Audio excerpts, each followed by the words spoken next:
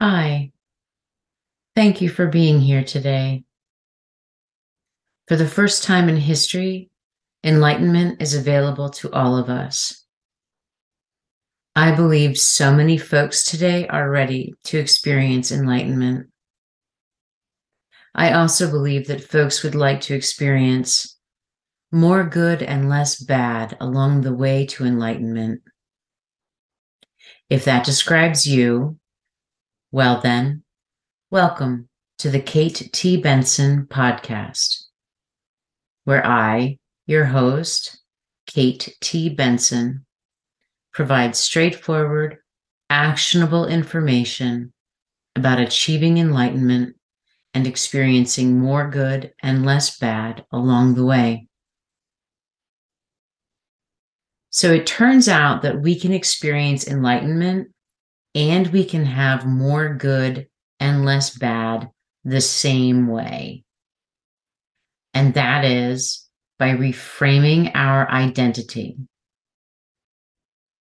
And in the last two episodes, I talked about how reframing our identity means one thing if our end goal is enlightenment, and it means something else if our end goal is experiencing more good and less bad along the way to enlightenment.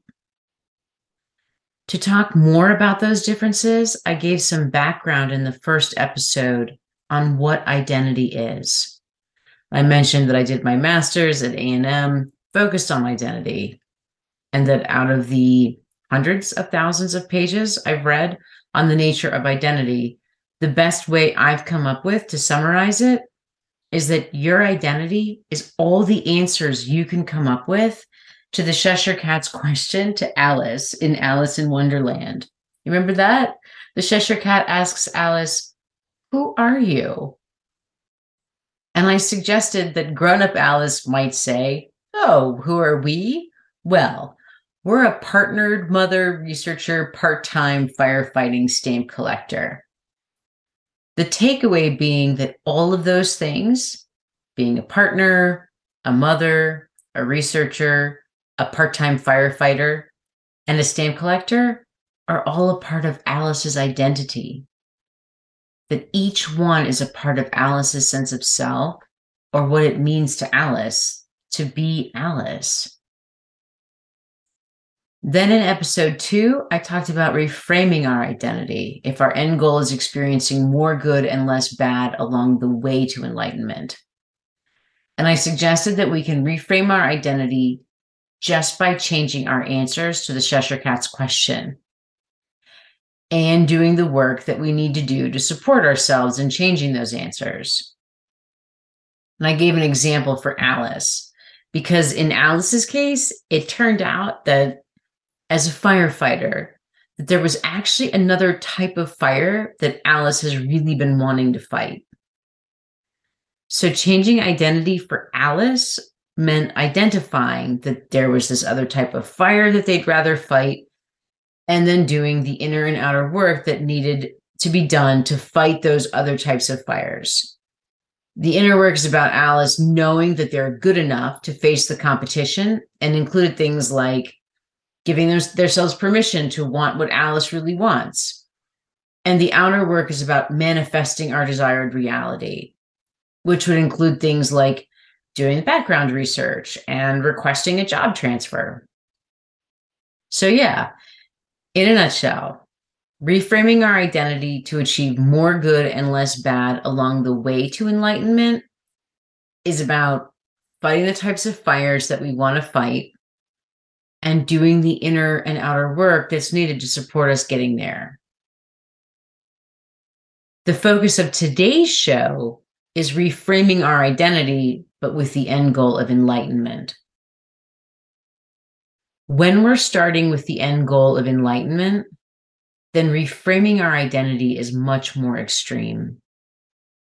In a nutshell, reframing our identity with the end goal of enlightenment means being able to tell the Cheshire Cat that the question, "Who are you?" just isn't applicable. It's no longer applicable because when we're starting with the end goal of enlightenment, then reframing our identity means making ourselves into a blank slate. The idea of a blank slate comes from John Locke, who had the theory that man was born a blank slate. Picture a flat surface like a table with nothing on it. This is what Locke meant by blank slate. Now picture that table covered with things. And then picture yourself using your arms to slide everything off the table so that the table is blank. And that's what it means to blank slate something, or blank slating. Okay, so reframing our identity with the end goal of enlightenment is basically blank slating our identity. It's taking our life's work, and I mean that literally, all the answers to the Cheshire Cat's question that we worked so hard to achieve, and wiping them off the table. So for grown-up Alice, that would mean taking each one of Alice's answers to the Cheshire Cat's question, who are you? Remember, Alice says, I'm a partnered mother, researcher, part-time firefighting stamp collector. And wiping it clean. Wiping each of those from Alice's mind. Giving it up. Letting it go. As if it's no longer a part of Alice's sense of who they are. So Alice is no longer a partner, no longer a mom, no longer a part-time researcher, no longer a firefighter, and no longer a stamp collector. And then Alice has to grieve that they're no longer a mom, no longer a part-time researcher, no longer a firefighter, and no longer a stamp collector. Okay, let's turn this into an exercise and just pretend for a moment that your list looks like Alice's. Let's say you're a partnered mother, researcher, part-time firefighting stamp collector. So first, you'll have to give each up in your head. Just let it go, as if it's no longer a part of your sense of who you are. You are no longer a partner, no longer a mom, no longer a part-time researcher, no longer a firefighter, no longer a stamp collector.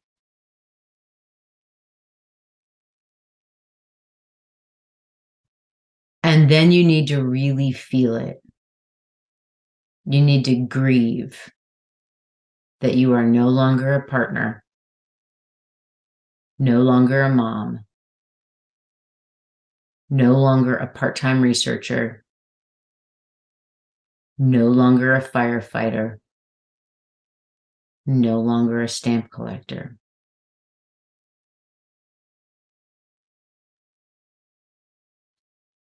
The purpose of this practice is to try to accept that you, who you really are, is not actually any of those things.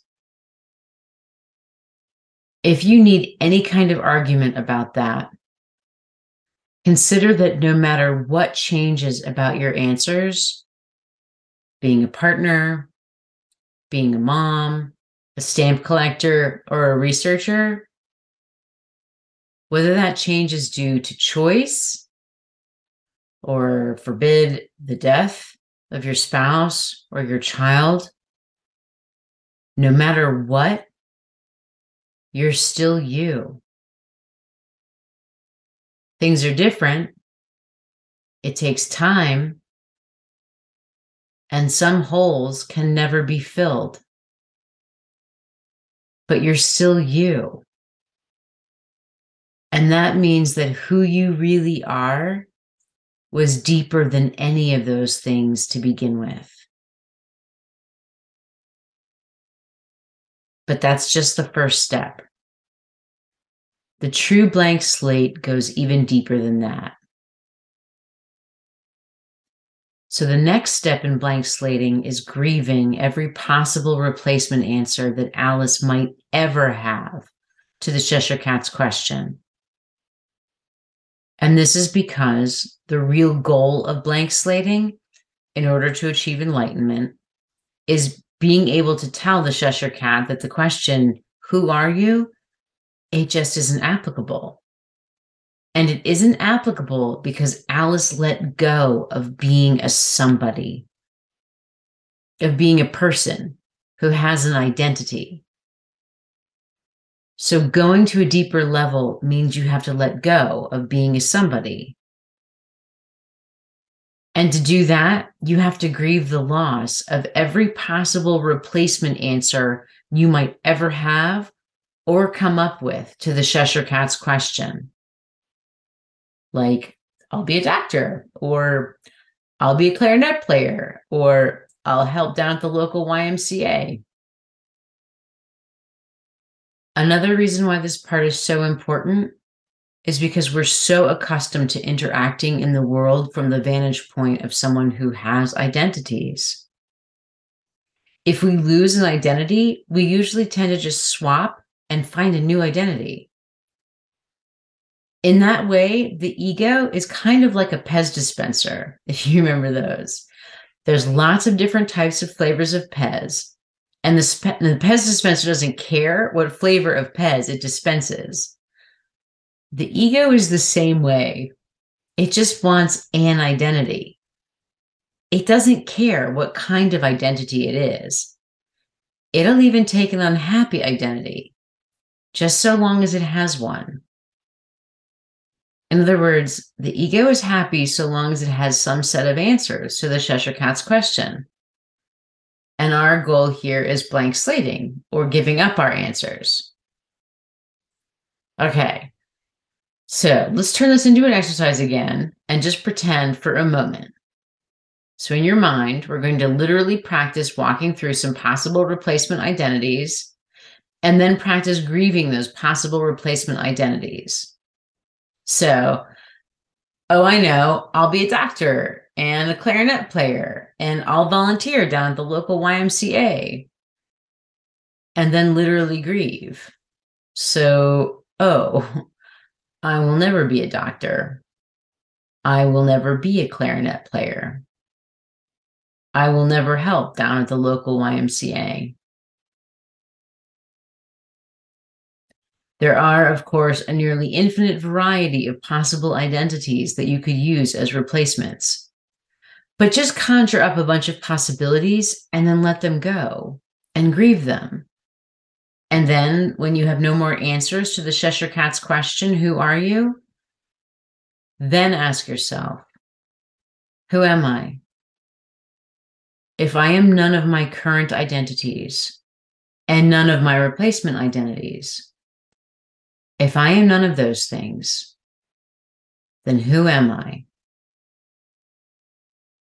And when there are no more possible identities and no more arguments that arise in response, you will know the answer is I am being itself. And you will feel the experience of that answer, which is enlightenment. For me, I confronted this new reality where I wasn't any of my current identities or any of my replacement identities, where I had no identity, and where I knew that the loss of my identities didn't diminish me in any way. And I just sat along the shore of the abyss, the void, the nothing, for a while, and just accepted it. And then I asked myself, if I have no identities, but I'm not any less than I was with all of those identities, then who am I?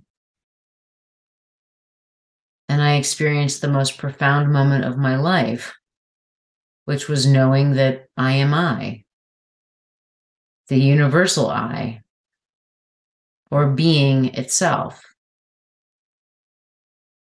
And knowing that there is just one I, and that my I and your I is the same as everyone else's.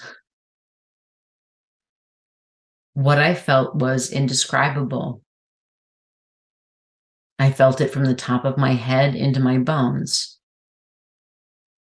And once you know the universal I, once you feel it, you completely understand how someone could devote their lives to the pursuit of spiritual practice.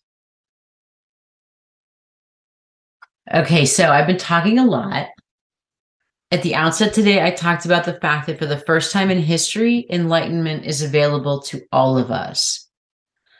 And that not only can we all experience enlightenment, but that we can experience a whole lot more good and a whole lot less bad along the way.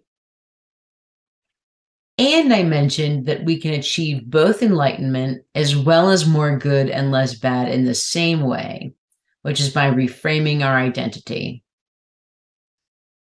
To provide some background for talking about those differences, I shared my favorite summary for identity, which is that your identity is all the answers you can come up with to the Cheshire Cat's question to Alice in Alice in Wonderland.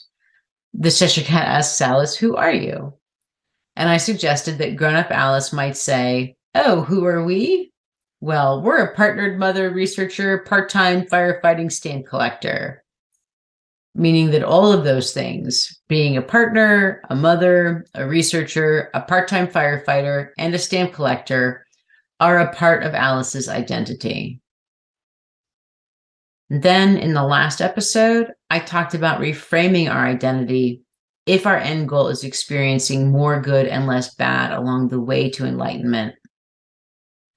And I suggested that the way to reframe our identity is by changing our answers to the Cheshire Cat's question and doing the inner and outer work that's needed to support us in bringing about the changes that we identify as mattering to us.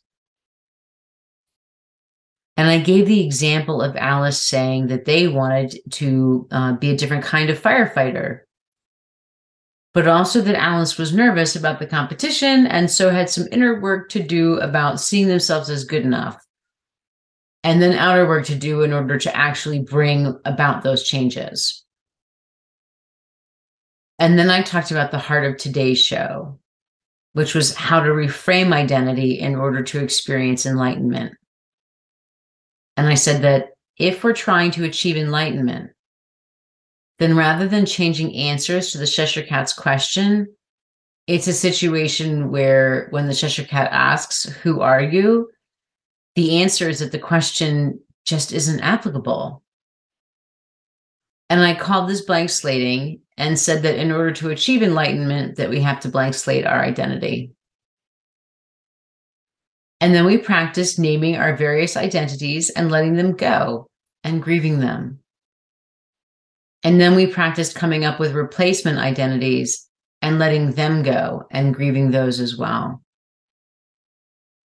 And then, because we knew that the loss of those identities didn't diminish us in any way, we could see that we are not any of our current identities or any of our replacement identities.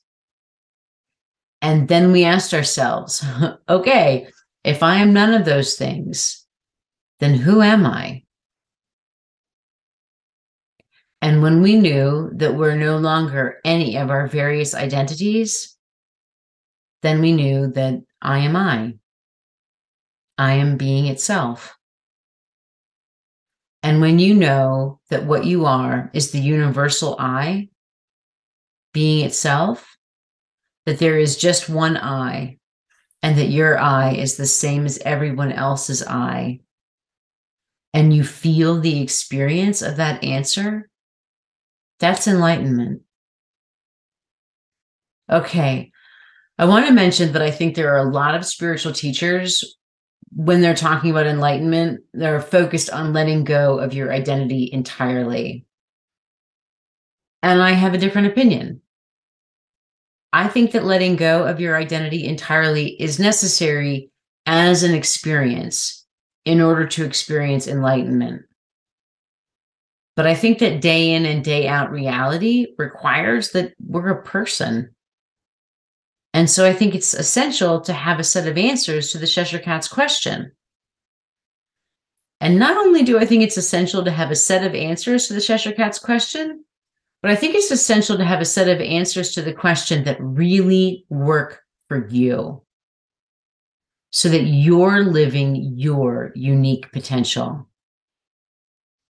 Because when you're living your unique potential, you're living a life filled to the brim with meaning and purpose, which is what it's really all about. Thank you for being here today. I hope you enjoyed the show. An audio download is coming soon that walks step by step through what we talked about today, letting go of various identities to reach enlightenment. If you're interested, sign up for my newsletter at katetbenson.com and you'll be the first to know. When you sign up, you'll receive a special report on a nature mindfulness practice. It's a practice that folks have been using for thousands of years on their journey to enlightenment. And it was a huge part of my practice. Also, I accept and am so very grateful for my listeners' support. If you're able, you can support the show. There are links on my website in the products pages. You can also follow me on Facebook, Instagram, and Twitter at Kate T. Benson. And there is also a developing Kate T. Benson community on Facebook. Thank you so much for your time. I see you. I appreciate you. Until next time, namaste.